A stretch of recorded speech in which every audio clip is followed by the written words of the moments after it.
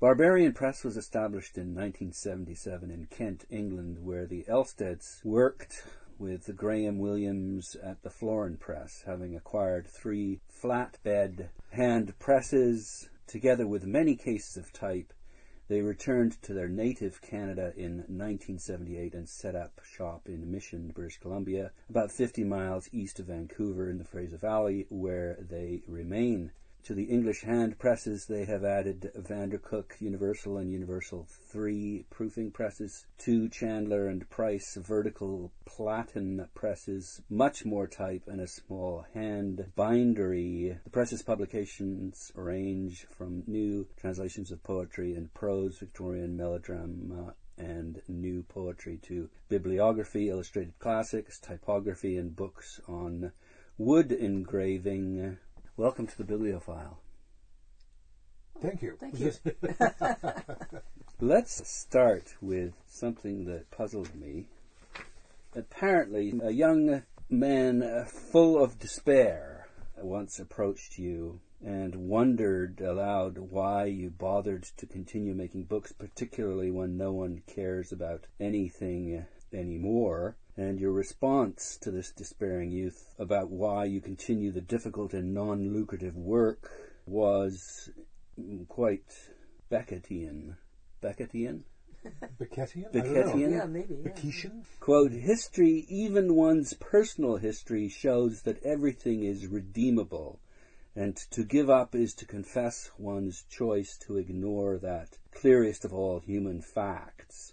Despair, in any case, is a luxury of the young, and we are now of a certain age, so we go on.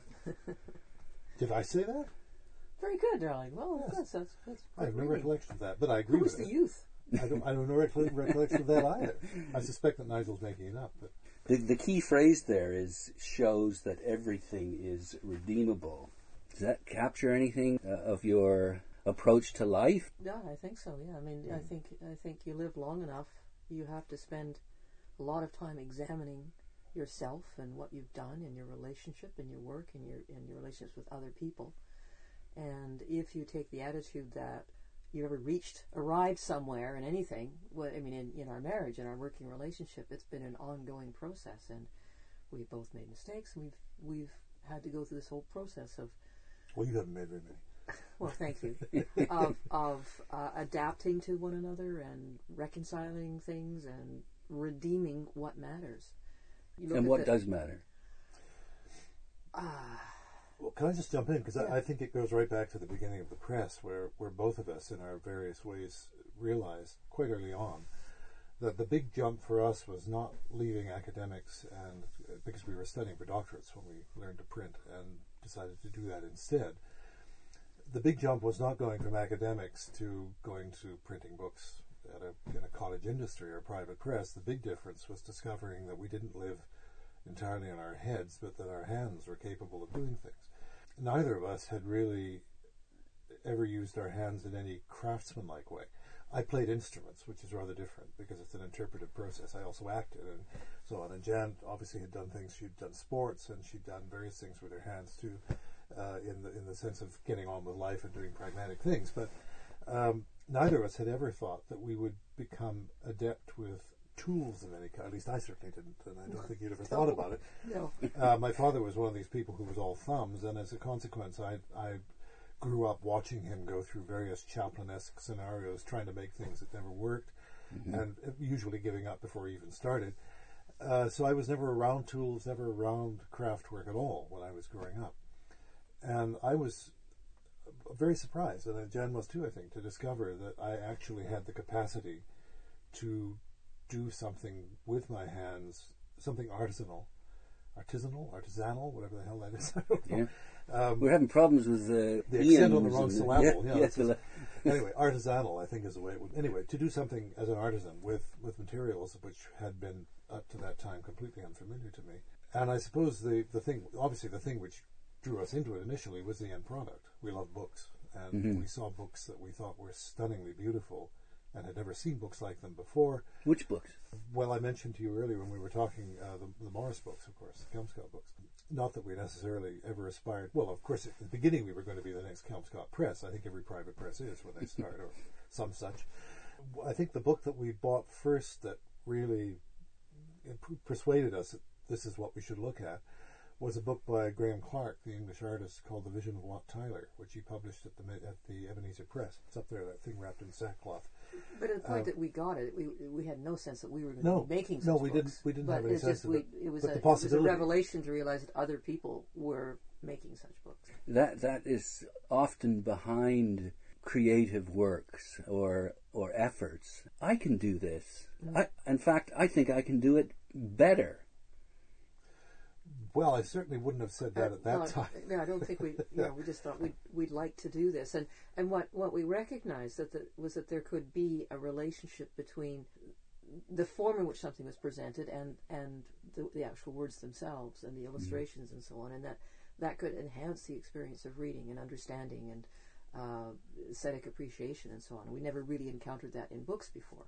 Well, the interesting thing too is you come from a literary background rather than a craftsman's background. So the pleasure of giving the world your interpretation of the text, I imagine, had something to do with That's it. part of it, and the fact that we're publishing texts except in books which are purely about wood engraving, we're trying to publish texts which have some weight and some consequence, and increasingly trying to reintroduce the canon into our publishing.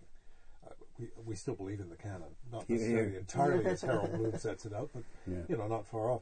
Well, as you suggest, so many people who do the kind of work we do come into it from a graphic arts perspective. They've started as illustrators or designers or graphic designers or some such thing, and the text and the type end of it quite often comes in at the end as a means of balancing out the other work they do. This is not, of course, to say that people like that haven't produced brilliant books, because most of the books that are printed are in our little community of international private press printers are like that, are from that perspective. But we differ markedly from most of them in that particular regard, that we've come in, as you say, from the other end. Well, I was fascinated to learn that you had actually re-edited Pericles based on research that you'd done and your insights into how the play should be presented. I mean, that to a large extent came from another part of our background, which in this case my background, which was theatre, because I had worked as a professional actor and I have actually acted in all of Shakespeare's plays, either on the radio or on stage, and had been in Pericles twice, directed it, written music for it, and loved the play for years. Could never understand why it was neglected. Partly, of course, because it wasn't very often done. We wanted to do it to get it out there as a kind of proselytizing move. That's another motivation. Yes, to glorify the text and to persuade people to read things that they might not otherwise read. And this comes down to some quite small, relatively small projects like the Eve of St. Agnes. Virtually everybody would say, oh, yes, I read that in high school, but how many people have read it since? And we've discovered often that when we've published something like that, people, our subscribers and other people who buy it, actually say, I haven't read that poem since I was in high school. It's really good, isn't it? To me, that's the delight, really, of doing this kind of thing. You ask what matters, and I don't think either one of us really answered that question. It's a difficult question to answer, right? You know that it is. I guess I sort of approach it by saying I think what matters is that every individual finds in his or her life something that is essentially fulfilling. That, first of all, you discover who you are and what it is that you can do, which will make you feel most human and most part of that continuity of human experience, which is so rich in good things and bad things, but it's all there, and we can go through life going through the motions, and at the end of it look back and say, what have we done? Or if we're fortunate, we can find something where we can look back and say, we can see what we've done. We've got this book and this book and this book and this book, and we have these students who have come along and continued what we believe in, and other people who buy it and realize that there are people who care enough to put this amount of work into it and give us something which is going to enhance our experience of the world. And so we're so fortunate that not only do we find that individually, we've been able to do it together, and that's the most remarkable part, I think. Yeah, I think one of the things that's implicit in what you're saying is that most people see their work and their life as two separate things. They live for the weekend, they live for coming home from work. Work is something that's a necessary evil. To retire at 30, as I did, or in 6 or 7 or something as you were when we started the press. In fact, we retired. I mean, this is a joke we make. We retired at 30, and we've been doing whatever we wanted ever since, just as you've been doing with your life. You're doing what you would do anyway. Right. That's right. It doesn't feel like it's not labor. Yes. It's not labor. Yes. It is work. Work is good. Well, yes. Work and sex. Yeah. It's Freud, I think. That's right. That's right. Yeah. You mean sex is hard work? I'm sorry to hear that. Well, not if you love it. No, but what I'm saying is that what Jan was saying too is that our lives are organic in the sense that the work and the life are all bound up in one another. So it's what we do is where we're sitting right now. Yes. In the library, we're surrounded by books, some of which we've printed.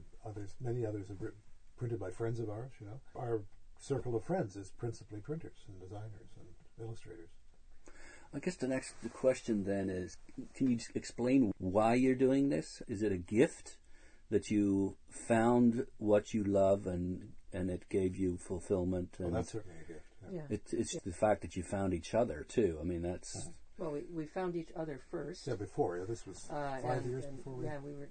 And we already shared an academic life and a love of literature and an interest particularly in Shakespeare and poetry. And then we were going to be academics because that seemed to be a way that we could sort of pursue that and make a living. And we both like teaching. Then the Graham Clark book came along and we went to visit him and saw what he was doing, and things just turned around. I mean, Crispin wrote a poem for friends of ours, Harry and Frances Adaskin, who were celebrating their 50th wedding anniversary. And he wrote a series of 5 poems called The 5 Decades. And we had already met Graham Clark, and he'd introduced us to the Hale Mill where they made paper, and he was a director there. And so we were kind of introduced into the world, and we thought, wouldn't it be great to print it, or have it printed, rather than just typing it up and giving it to them. So he introduced us to Graham Williams at the Florin Press, and in 10 days we made our first book on handmade paper with Graham taking the lead, of course. I just like to say that for me, I was kind of somewhat in Crispin's wake with it until I was sitting in his little parlor. I was in the kitchen actually, and they were in the parlor where the press was. Yeah. And I was working with handmade paper and tearing it, and I discovered my hands. I discovered that my hands were capable in a way that I hadn't realized before, and that I could translate from all the things that were up here through my hands into something visual and give it to other people. That was the gift, that moment of discovery. And then from there, it was just learning how to do it. And the other gift, which I think has informed the way we do things, too, is that we were introduced, and it's really just only occurred to me this way as you were talking, that we were introduced to this craft at the kind of basic Kelmscott, if you like, level. We printed using handset type on handmade paper in the same county, at least, as Morris got his paper from, and on a hand press. Walter Tracy's Foolscap Folio Albion press was the one we used to print that first piece. And taught by a master printer. And taught by a master printer who worked the same way. It wasn't as if we were introduced, as so many people are, and not that there's anything wrong with this, but at the end of starting with a Heidelberg or starting with a Vanderkrupp, we started with a hand press, which is not a machine, it's a tool. And you've stayed there. And well, we still use them. Yes, we use other things now too, but they're to me, I think to both of us, they're the center. And hand setting type is the center of what we do. You mentioned, having an experience in your mind. And so by completing it or presenting it to the world, it rounds out that experience, would you say? It realizes it. It realizes it. Yeah. It's like saying, this is how I read this text. Well, it just occurs to me, I was talking to, in my interview with the parents and students today, I had 2 students directing for the first time a really full production, and I was supervising them.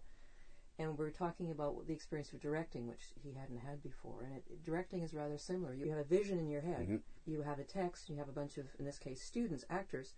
And you watch it, like you're orchestrating it. You watch it unfold. And then there's a certain moment when it's alive on stage. You hear the words, and it's there. What's in your head is there, and I'm watching it. Yeah, it's like conducting. It's very moving. I mean, I nearly always, I'm in tears at that point when these kids have got it, and they're out there in front of people, and people are amazed that their kids are up there and they don't even recognize them. It's like my definition of happiness is acting on an idea, and that's what you're doing. Yeah. It's just an ideal, perhaps. It's like conducting an orchestra, which I do when again a student group, when they finally get a piece and it gels and the whole thing is moving, the music takes over just as the play takes over if you're directing, or If you're an actor, when the lines are finally in your blood and you don't even think about remembering the lines, you just, they're there. That's who you are. It's a wonderful experience. Perhaps we could get back to England. Why were you in England to start with? We were doing PhDs, theoretically. In American literature. In England. In Canadians in England doing an American PhD. We didn't want to go to the U.S. We wanted to go to England, so we found a tutor who would supervise us both. Clearly, we had a kind of ambivalent attitude already. Now that I think about it, the principal thing was we wanted to live in England. Well, it's a different perspective on America, right? So we've got why you did this and the importance and fulfilling nature of it. And you talked about a master printer. I wonder, is there anyone that you admire particularly? Bob Barris. If you don't even know him, he's a. Do you know of his The work? press at Scroll Road in Ohio. He still prints on a hand press on dampened paper. In terms of his printing, it's absolutely immaculate. To me, Whittington is certainly one. John and Rose Randall. He's such a good publisher. Publishing is to me as important, every bit as important as the skill of the choice of text. Choicing the text, proper presentation of text design, the whole thing. But the publishing, it is publishing. You know, what we're doing is publishing principally. It happens to be done in an artisanal way. You want to be able to appeal enough to a market to enable you to continue to do what you love to do. Yes, of course that's true. I'd never think of that, to Jan's disgust. But that is true. But it also is that we want to promote a text which we believe in. Yeah.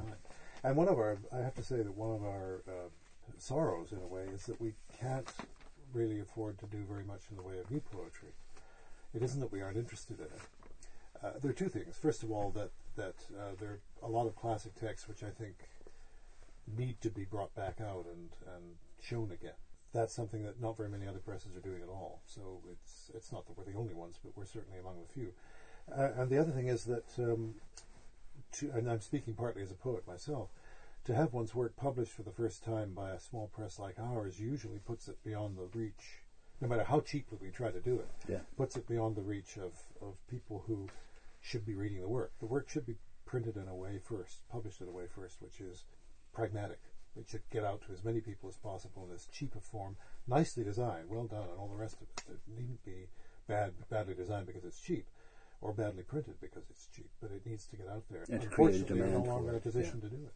It's really a shame, but there we go. I think we mentioned that you've done about 40 books in total. I know when I've spoken to other private press owners, they talk about them as their children, and they don't like to play favorites, although some would rather that some of them had never been born. But I don't know if you feel that way about your progeny. Oh yeah, you do have one. I have one or two of those. I don't think we feel that about the actual text of it. I mean, I don't think we've printed something we regret having printed. Certainly the execution of the design or the binding or the printing or whatever it is, it's not all of an even level. And so, particularly books earlier on. So we could look back at them and say, this is where we were at this point. What are you most proud of? I think from my point of view as a designer, the two books I like best are Pericles, which we've just done, and one of the small books, Jan Swicky's 21 songs. Is it small songs. That or Ian Hamilton Finley's Table Talk, which is just basically a pamphlet, but I've always been very, very fond of it. It's very simple. Can you explain your fondness? I think with the Finley piece, it's first of all that I like the text immensely. It's a series of aphorisms, and they're just delightful. One of them, by the way, in reference to our discussion about art versus craft, reads that in a secular age, craftsmen become artists and therapies philosophies. Like that very much. But it was printed on a paper which I like a lot, made by Turkey Mill in the 30s. Sometimes it's a mold-made, quite a rough, masculine kind of paper, which suits Ian. In polyphilus, 16-point polyphilus, first time we'd ever used it. Rather worn type. But it has a kind of honesty about it. Yeah, it's like Ian. It's right direct, there, and he's very blunt. And again, it does justice to the author. It does justice to the author and justice to the text. And it's just black with red pilcrows at the beginning of each aphorism. And I'll show it if I can dig one out. I'll show it for me, the two books would be, one would be Pericles. I mean, Pericles is basically the Avatar. I mean, it was not just because of how it ended up, but the whole process of making it was the most collaborative and creatively exciting that we've done. It's exciting to design. It was, and for me to print, because every opening was different, and there was a collaboration with Simon, who was just wonderful to work with, and he would be the Simon the Brett, engraver. Have you seen it? He's the most intelligent illustrator that I can imagine. He understood the text as well as you did, and so they would have these conversations about how to illustrate this moment, how to bring it alive. Right. And so for me, it was very literate illustrator. Every opening was something I could revel in. It never became automatic. I think everything came together in that, as not perfectly, nothing's ever perfect, but as close as we've ever done. And then the second thing for me as a printer was Peter Lazaroff's Engraved Editions 3, because it was enormously challenging to do his engravings and gratifying at the same time, because no one really knew his work before, and he's just the most spectacular engraver. Well, I mean, technically, he's utterly brilliant. I mean, he caused a real stir when it came out. But Engravers just his went blocks nuts. were diabolical to print. And why was that? Because he used to hand rub them, so there wasn't a concern as to whether or not they were level, whether they were type high. There was one block that was, in fact, a 1/16 of an inch difference from one corner to the other, and it was above type high. So I was wanting to put it on the Vandercook because of its size. It was just kind of the biggest challenge I've ever had to overcome. As a collector, and I'm speaking with Crispin and Jan Elsted, the proprietors of the Barbarian Press, based in Mission, British Columbia. Double-barreled question here. First of all, someone who loves fine press printing, how would you recommend they approach collecting in this field in general, and then specifically, what might you recommend they start off with yours? Well, as to the first part, the answer used to be, and to some extent might still be, that you collect ephemera. In the old days, everybody used to print. We did. All the other presses used to print prospectuses and so on for books, and those are very collectible little pieces from the press and so on. Nowadays, very few of us do it anymore because everything's done online, and that's one of the things I really regret. You mean like sending the prospectuses? Sending prospectuses out by post, or now we do usually. Although we still do a prospectus. We do occasionally do. We did one for in fact, we did two for Pericles, and we've done one for Kerwin. Yeah. The big projects, we tend to do it. If a fair is coming up, we'll sometimes do one for a new book, just so people have something to take away, but for the most part not. So the obvious thing to do, assuming that when people are starting to collect, they don't want to jump in too far right away until they have a sense of their taste and have tested the ground a little bit, I suppose to go to a good collection and a university library, a special collection or something, and have a look at some press books and get a sense of where you might like to begin. Who might speak to you? And who that's right. Who might speak to you? Whose style would suit your style as a reader, in your visual sense of how books should be. Of course, the other approach, I don't know why I didn't think of this first, is who publishes things you want to read. Yeah, I mean, if text is an issue. I mean, a lot of press books, the text is treated not as well, I should say, as the design of the book and the illustrations are. That's less the case perhaps now than it used to be, but it's still very much there. Was something else useful would be to get a hold of parentheses too and have a look. Yeah, that's right. Either subscribe to it, which is the house organ of the association. Yeah, there are 2 a year, and it represents what's going on at the current moment, and it goes back a number of years as well. So yeah, there are reviews of all sorts of books and pictures, illustrations and stuff. And the other thing is to get hold of a book like the one we were looking at from the Codex Foundation, Book Art Object, which is a compilation of many of the important presses right now, not just in the States and Canada, but in Britain and around the world. And we'll show you at least some pictures of what the books look like and so forth. Ultimately, you have somehow to see the books and handle them, I think, if you can, before you buy them. Going to book fairs is a good way of doing that. If you go online and Google a press, you can find some dealers who carry books, and it might be that there's someone in your neck of the woods and you can go and visit them and look at the books there. But I do think it's important to see them and feel them in your hand before you take the jump. But in terms of, if you were somebody were trying to get a sense of the range of our books, I think the Hoy Barbarian would be an obvious place to go, and then which is the 25th bibliography of the press and history of the press, Engrain, contemporary wood engraving in North America. If someone were to collect us, they would have to be somebody interested in wood engravings. And that took hold, didn't it? At some point, your appreciation of wood engravings. Started in the 80s. 84, actually. The first book we did was The Christmas Carol with wood engravings by Edwina Ellis. And what was it about wood engravings that got you excited? They're perfectly idiomatic for hand printing, and for me as a printer, then that working on these blocks, and I did print them by hand on an Albion at that point. It just was every time I opened up the frisket and looked at the printed image, it was just like it was a new birth every time. They were made for each other. It's a relief process, just like type. They're completely compatible, doing it that way, and the impression of the engraving into the paper gives it a three-dimensional quality, which is all what letterpress is all about. Sorry, I interrupt. I'm at about 5 minutes. Okay. I apologize. Not a problem. So if you have anything, particularly for me... Well, in terms of the aspect of the business, if you want to call it that, what you're doing and what you do specifically, is there anything that you'd like to express? Because what is it that you do primarily? Oh, okay. Well, I do all of the printing. I mean, there's hardly an exception to that because Crispin doesn't really care for it. I don't really like typesetting, although we can both do both. But you love what? I love, again, it's that business of of seeing the visual representation of what is a combination of both our imaginations and the imagination of the artist. I like to see the tangible thing in front of me, and it's such a measurable process. I could, if I'm successful or not, whatever standard I set for myself, which is as high as I possibly can.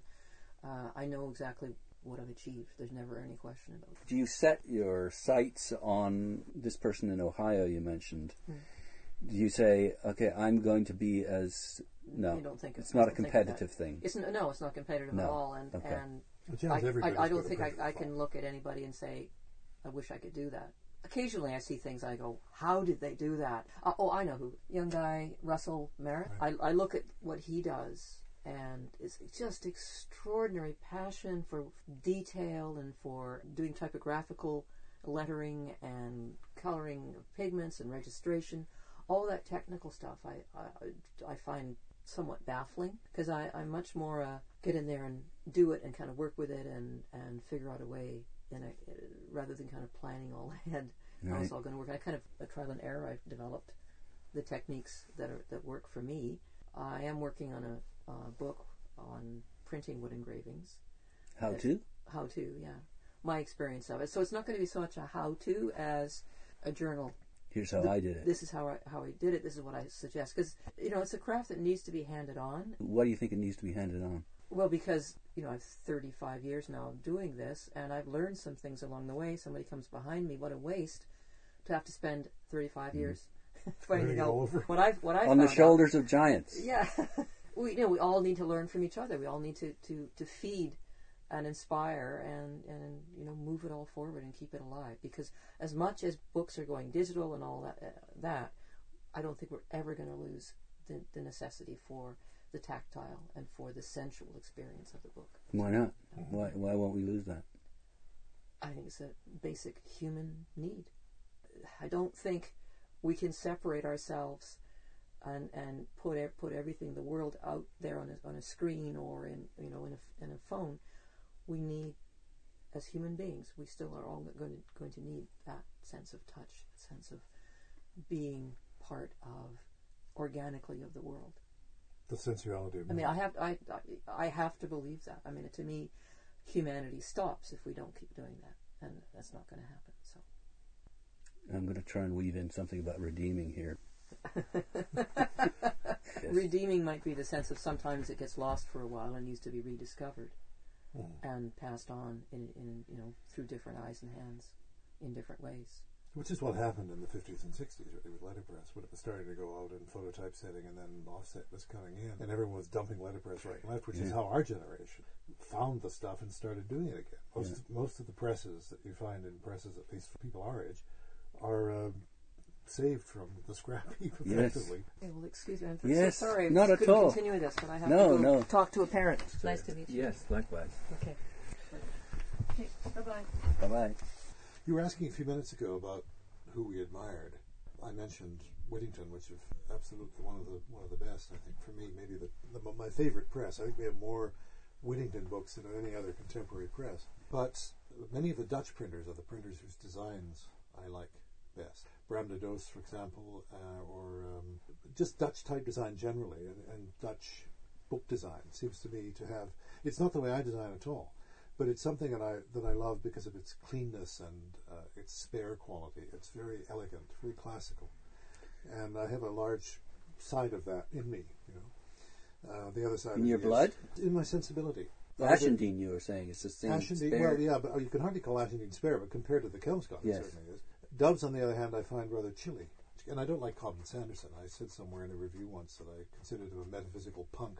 I really don't care for him, so I don't much care for his books either. Will Reuter is a huge fan. Will and I have never thought about that, but Right. we might one day, who knows. No, I admire Cobden Sanderson. I admire Yeah. the books. I just don't like them. I don't warm to them. We have the Bible, and I do admire it enormously, but I don't love it the way I love the Kelmscott Chaucer. There's a side of me which likes austerity. As a poet, certainly that's true in much of my later work particularly, and in music I tend to like sometimes music which is quite spare. But I have another side, equally balanced, which is full of a love for the ostentatious and the Baroque and everything. Robert Bringhurst and I have talked about as poets, talked about our poetry. And I mentioned to Robert once that he writes poetry for flute and drum, and I write it for full orchestra and chorus.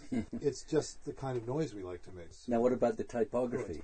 Typographically, it's rather the same. I mean, I don't think I hope I'm not ostentatious as a typographer, but if you look at Robert's book design, it's not more like the Dutch. It has a much clearer line to the Dutch than mine does. I like warmth in a book. What I conceive of as warmth, a kind of humanity, a kind of Falstaffian quality, Specifically, what would relay that to you then? Generosity of page size, some use of color, choice of type. For example, I have never cared, although I admire them again, I've never particularly cared for Zapp's typefaces. Palatino was one time was just everywhere. You couldn't go anywhere without looking at it, and it's unexceptionable as a typeface. It's brilliant, absolutely brilliant. Composes perfectly and all the rest of it, but I would never use it. To me, it's somewhat po-faced, just a little too serious. I like type with a twinkle in its eye. I like Polyphilus because in a way it's a typeface which is a mistake. You know the story of Polyphilus, that's a typeface. It's a copy of the typeface used by Aldous in the Hypnerotomachia Polyphily, which is one of the very great, maybe the greatest greatest of his books perhaps. When Stanley Morrison wanted to create a typeface based on this, he was sent photographs of some pages from the Hypnerotomachia Polyphily, and he used that as the model for the Polyphilus typeface. So it was virtually a copy. After the type was cut and cast and they proofed it up, he saw some other pages, another copy of the Hypnerotomachia Polyphily, and realized that the pages they'd used had been over-inked, which is why the Polyphilus has that rather heavy, I think, warm quality to it, but it has a kind of robustness that I like enormously. We used it for Pericles. We've used it, for the In Hamilton Finlay pamphlet I mentioned, and one or two other places. I think it's probably my favorite of the classical faces to use, closely followed by Bembo. It's very flexible. You can set virtually anything in Bembo, which is usually a condemnation of a typeface, but there are some things I wouldn't use Bembo for. Like what? Well, I wouldn't, for example, set an essay on the Bauhaus in Bembo. I wouldn't set Eliot in Bembo. There are certain... Why not? I think Eliot needs something more like in Spectrum, maybe. Something much, again, slightly more austere, more slender, drier. It's very odd. I find myself sometimes describing typefaces rather the way people describe wines, It's a big shaggy nose, and decorum pushing about under the surface, that kind of thing. And yet it is invisible to most people. It is, that's true. But I suppose, in a way, wine is just wine to a lot of people, whereas if you pay attention to what's going on, all of these nuances come out and make a difference. They do. The thing is that most people look, especially now with computers, most people look at typefaces in such a cursory way that they don't really ever take them in. I might disagree with you, though, on that, because at least now, if you're in Word or some word processing software, you can pull down a whole list of them and you can see what they look like. Well, that's precisely my point. All you're seeing is one or two words, the name of the typeface or something. The only way really to understand a typeface is to read a text of some size. Yeah.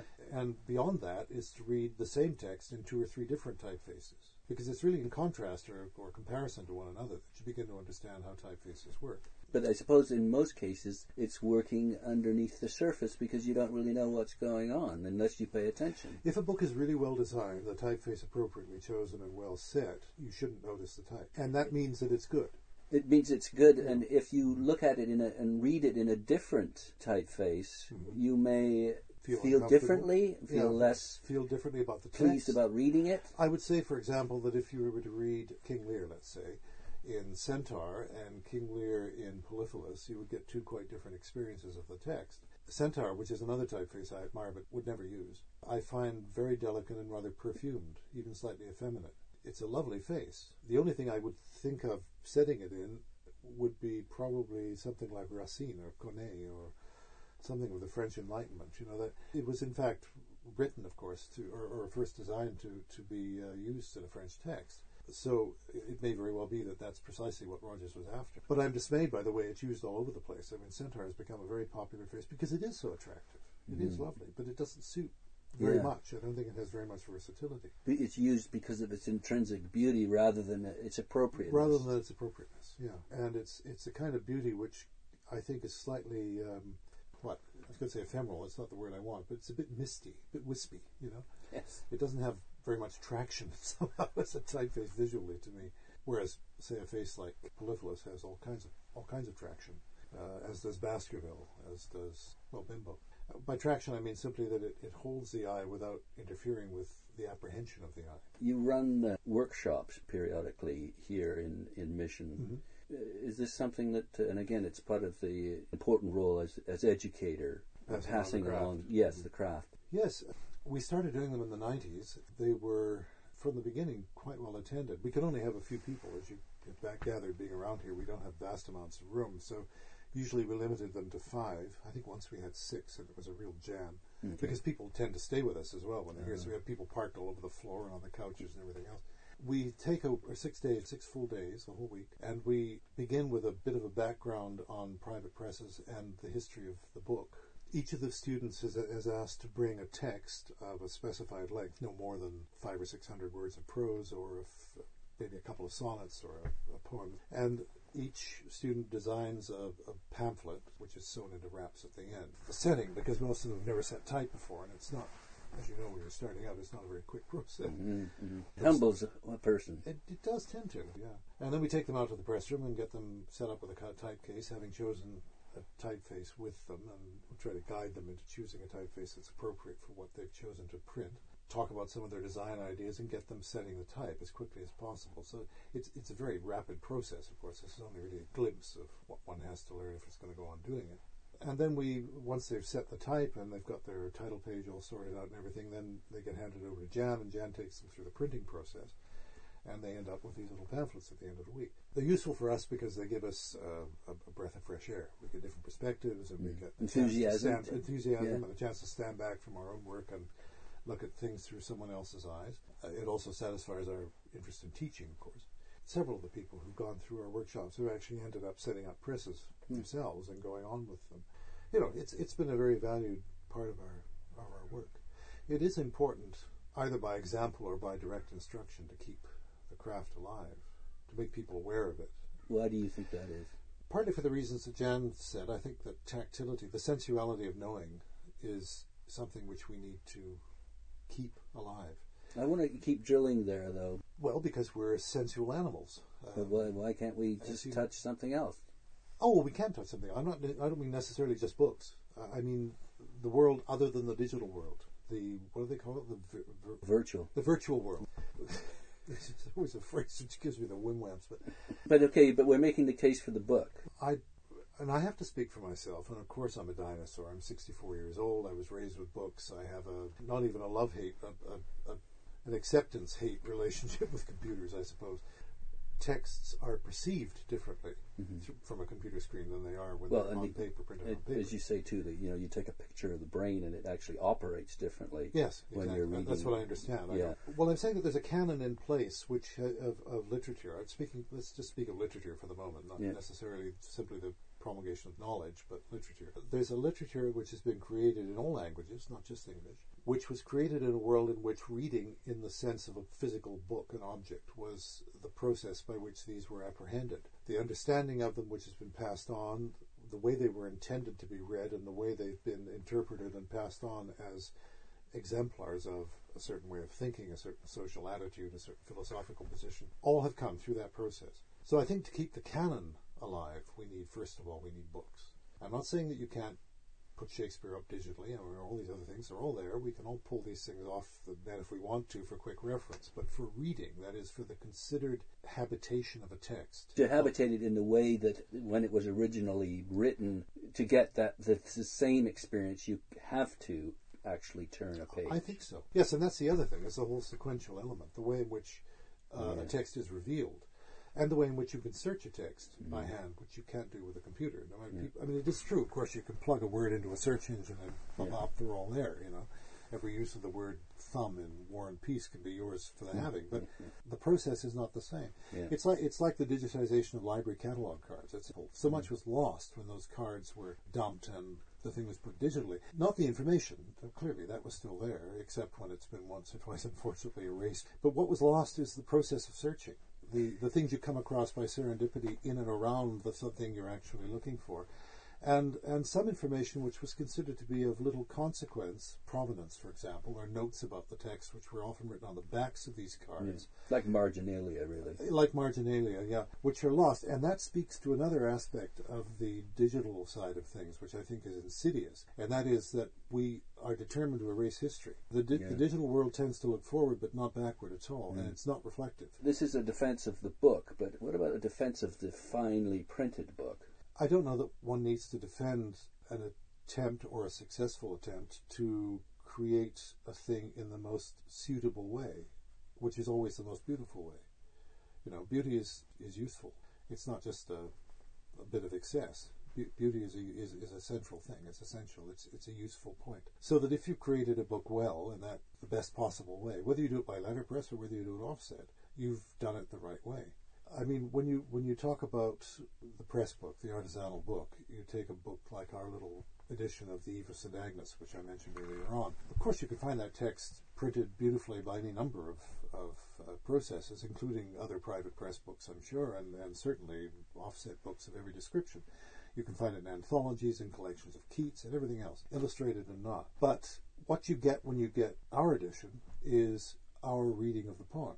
And Andy English's reading, who was the illustrator for it. So you get a reading of the text which is as viable as one actor reading it as opposed to another actor or another person reading it. The same question, I think, arises if someone were to say, well, look, I've seen Twelfth Night, I don't need to see it again. Each is a unique experience. Each is a unique experience, and each is an interpretation of a text through a more or less informed, depending on who it is, a more or less informed mind and sensibility.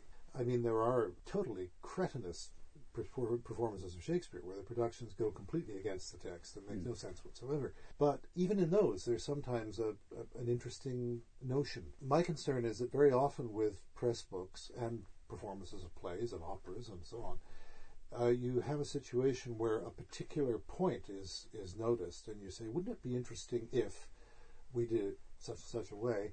And the entire thing becomes skewed because it's all done from that one fairly minor perspective. I can tell you an example. Ian McKellen's production of Richard III, which was filmed 10, 15 years ago. Brilliant. Brilliant in many ways, yeah. All kinds of interesting bits and pieces. When his jeep gets overturned at the end and he says, a horse, my kingdom for a horse. Of course, that's a new way of seeing the line, right? But it isn't a particularly useful way of seeing the line. But more to the point, I think the notion that this was set in kind of the fascist 30s, and all the Woodvilles, the sort of new nobility, were Americans. I mean, it's clearly an echo of the whole Wallace Simpson thing. Again, it's like a remark at a cocktail party.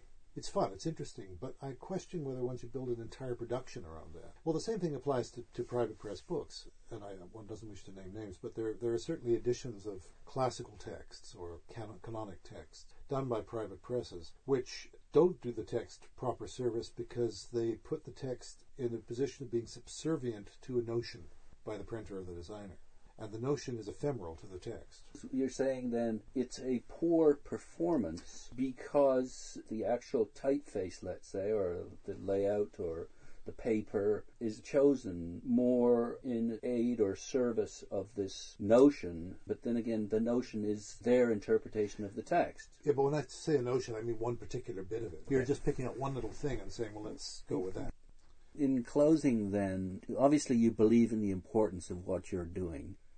I wonder if you could, two things then, explain that importance and convey it to a young person who may be inclined in the same direction. First of all, I think I should say that I don't believe that if none of our books had ever been printed, the world would be a much worse place. This is not the point I'm making. I think the work is important. It's important at a certain level. I mean, it's not earth-shaking, just so that that's out there. But that said, I think there are three things which need to be emphasized and passed on and understood by people, and I think they're in danger of disappearing, probably largely because of the nature of the digital age. First is delight. Delight is not happy. It's not the same thing as happiness. It's not the same thing as joy. It's not the same thing as apprehension in the sense of learning.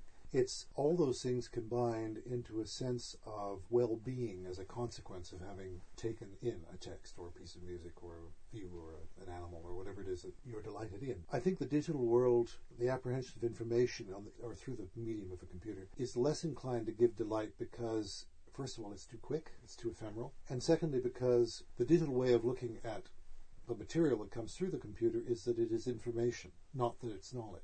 And I think the distinction between information and knowledge is one that needs to be understood, and it's in knowledge that delight lies. The second thing is proportion.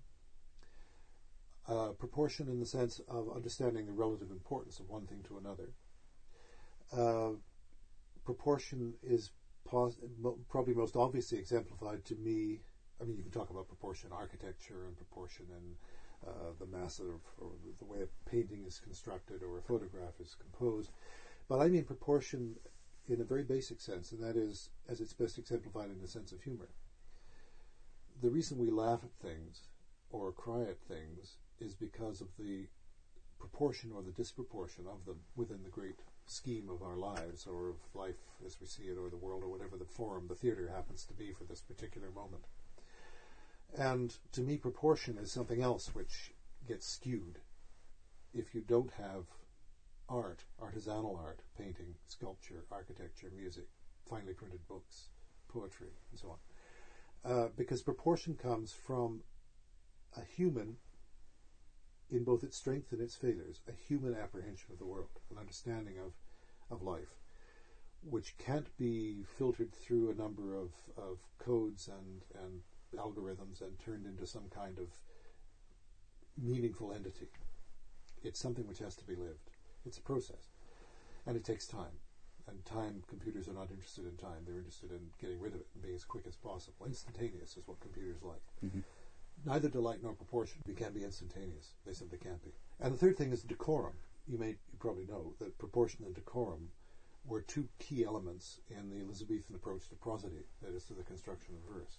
Proportion in the sense of taking an argument and constructing it in a way which was effective, or in the way of making a line of poetry which sounded well, and so on. That was proportion. But decorum had to do with the relative relationship between the different parts of a work, or of works related to one another. We now use decorum, if we use it at all, to mean manners. And manners, in fact, is part of that. What we call manners is a process of behaving in a way, decorously we would say, which allows everyone in a room, in a conversation, in a company, in some sort of gathering, in a business, to work affably, genially, and effectively with one another. And through that affability and that geniality and that effectiveness, to be able to achieve what in common everyone wishes to achieve, and what the individuals wish to achieve within that company, as themselves, within that group, as themselves, and in relation to other people or groups of people. So decorum, again, on the internet, decorum is something which goes completely by the way if, for example, you look for information, in quotes, on Wikipedia, let's say, or if you Google something. What you get is not proportion, first of all, because you just get the top thing is the one that's had the most hits, and the bottom thing is the one that's had the least. But the bottom thing may, in fact, be the one that's closest to some truth or some real understanding. Right? Or the top thing may have been what someone paid to put there. Or exactly, yeah. There could be any number of reasons it's there. So proportion goes out the way. And decorum, because, let's take the social forums, right? You look at comments on an article in the newspaper, and you discover an extraordinary range of what we might think of as representative of the human or the social condition. You get everything from people coming out with filthy execrations of people and all sorts of slanderous remarks if they're not cut off before that, to long and rather turgid and probably often quite learned dissertations on things which nobody reads because they're too long, and nobody reads a text longer than about 10 lines on the net anyway, and everything in between. Mm-hmm. And that's not even taking into account the different attitudes towards the ideas as they might be in the article which is being discussed. So we have there a lack of proportion because nothing is in any sense put into place with anything else. We're left to do that, but there's not enough space for us to see what we need to order. And decorum is gone because there's no intercourse between the people who are making the comments. They're all out there individually coming out with their ideas in a vacuum. Mm-hmm. There's no social integration any longer. So I think books, because they are both personal interpretations on the part of the designer and the publisher, and the writer, of course, first and foremost the writer, books are apprehended using all those three things. They use proportion, they use decorum, and they result in delight because they pass through a echt human filter or group of filters. They are created through the human spirit, created through hands, created through ideas. Both the abstract and the concrete entities or parts of the human condition are represented in books. And I think we need to have books, and will continue to need to have books, so that people will sometimes slow it down enough to be able to be delighted. And to be human. And to be human, which is in a way part and parcel of the same thing. Our motto at the press is a phrase from Horace's Ars Poetica, utile dulce, which means the useful with the beautiful. I said before that beauty is useful, and it is, but usefulness is also beautiful. If the two are completely inextricable to us, and I think that's what I mean by what I've just been saying. Not too much length. No, it was beautifully said and useful to listen to. Just finally, when you were talking, I was thinking about the importance of a sense of wonder. Mm-hmm. It's part of delight. And I think that what you've done is you've produced objects that enable that, produce that. I hope we have, but I hope the wonder isn't at the technique that we've used, but rather at the text that's shown by that technique. I think it's often the case that when people look at things which are made by hand, especially in our lifetime when it's been much less common than it was before, they're simply thunderstruck with the fact that this has happened, with the phenomenon of the thing, and sometimes don't get past that to the thing itself. The fact that you want people to read these. That's exactly it, yes. We want them to read the text. I was reading a book, I'm reading a book at the moment, a wonderful book by a man named Edmund Duvall called The Hare with Amber Eyes. I don't know if you've come across it. It's a book about some netsuke, little Japanese carvings, which he inherited, and he tracks down the history of these carvings over many generations of his family, and quite a lot of interesting history. It's one of these books that wanders all over the place like a puppy tracking a beetle. It's my favorite kind of book. And in it, he's quoting a Japanese potter talking about the nature of what he does and suggesting that what makes an object beautiful, a mass-produced object like a bowl or a cup or a spoon, something very, very simple, very beautiful, is not that it's connected with any particular person, but the very fact that it isn't. That a good potter, for example, will make thousands of bowls, and they're all beautiful because, sure, partly it's because they're all slightly different. They're all unique. But it's also beautiful because the ego has gone from it. It's become so ingrained in the hands of the potter that he no longer has to think about what he's doing.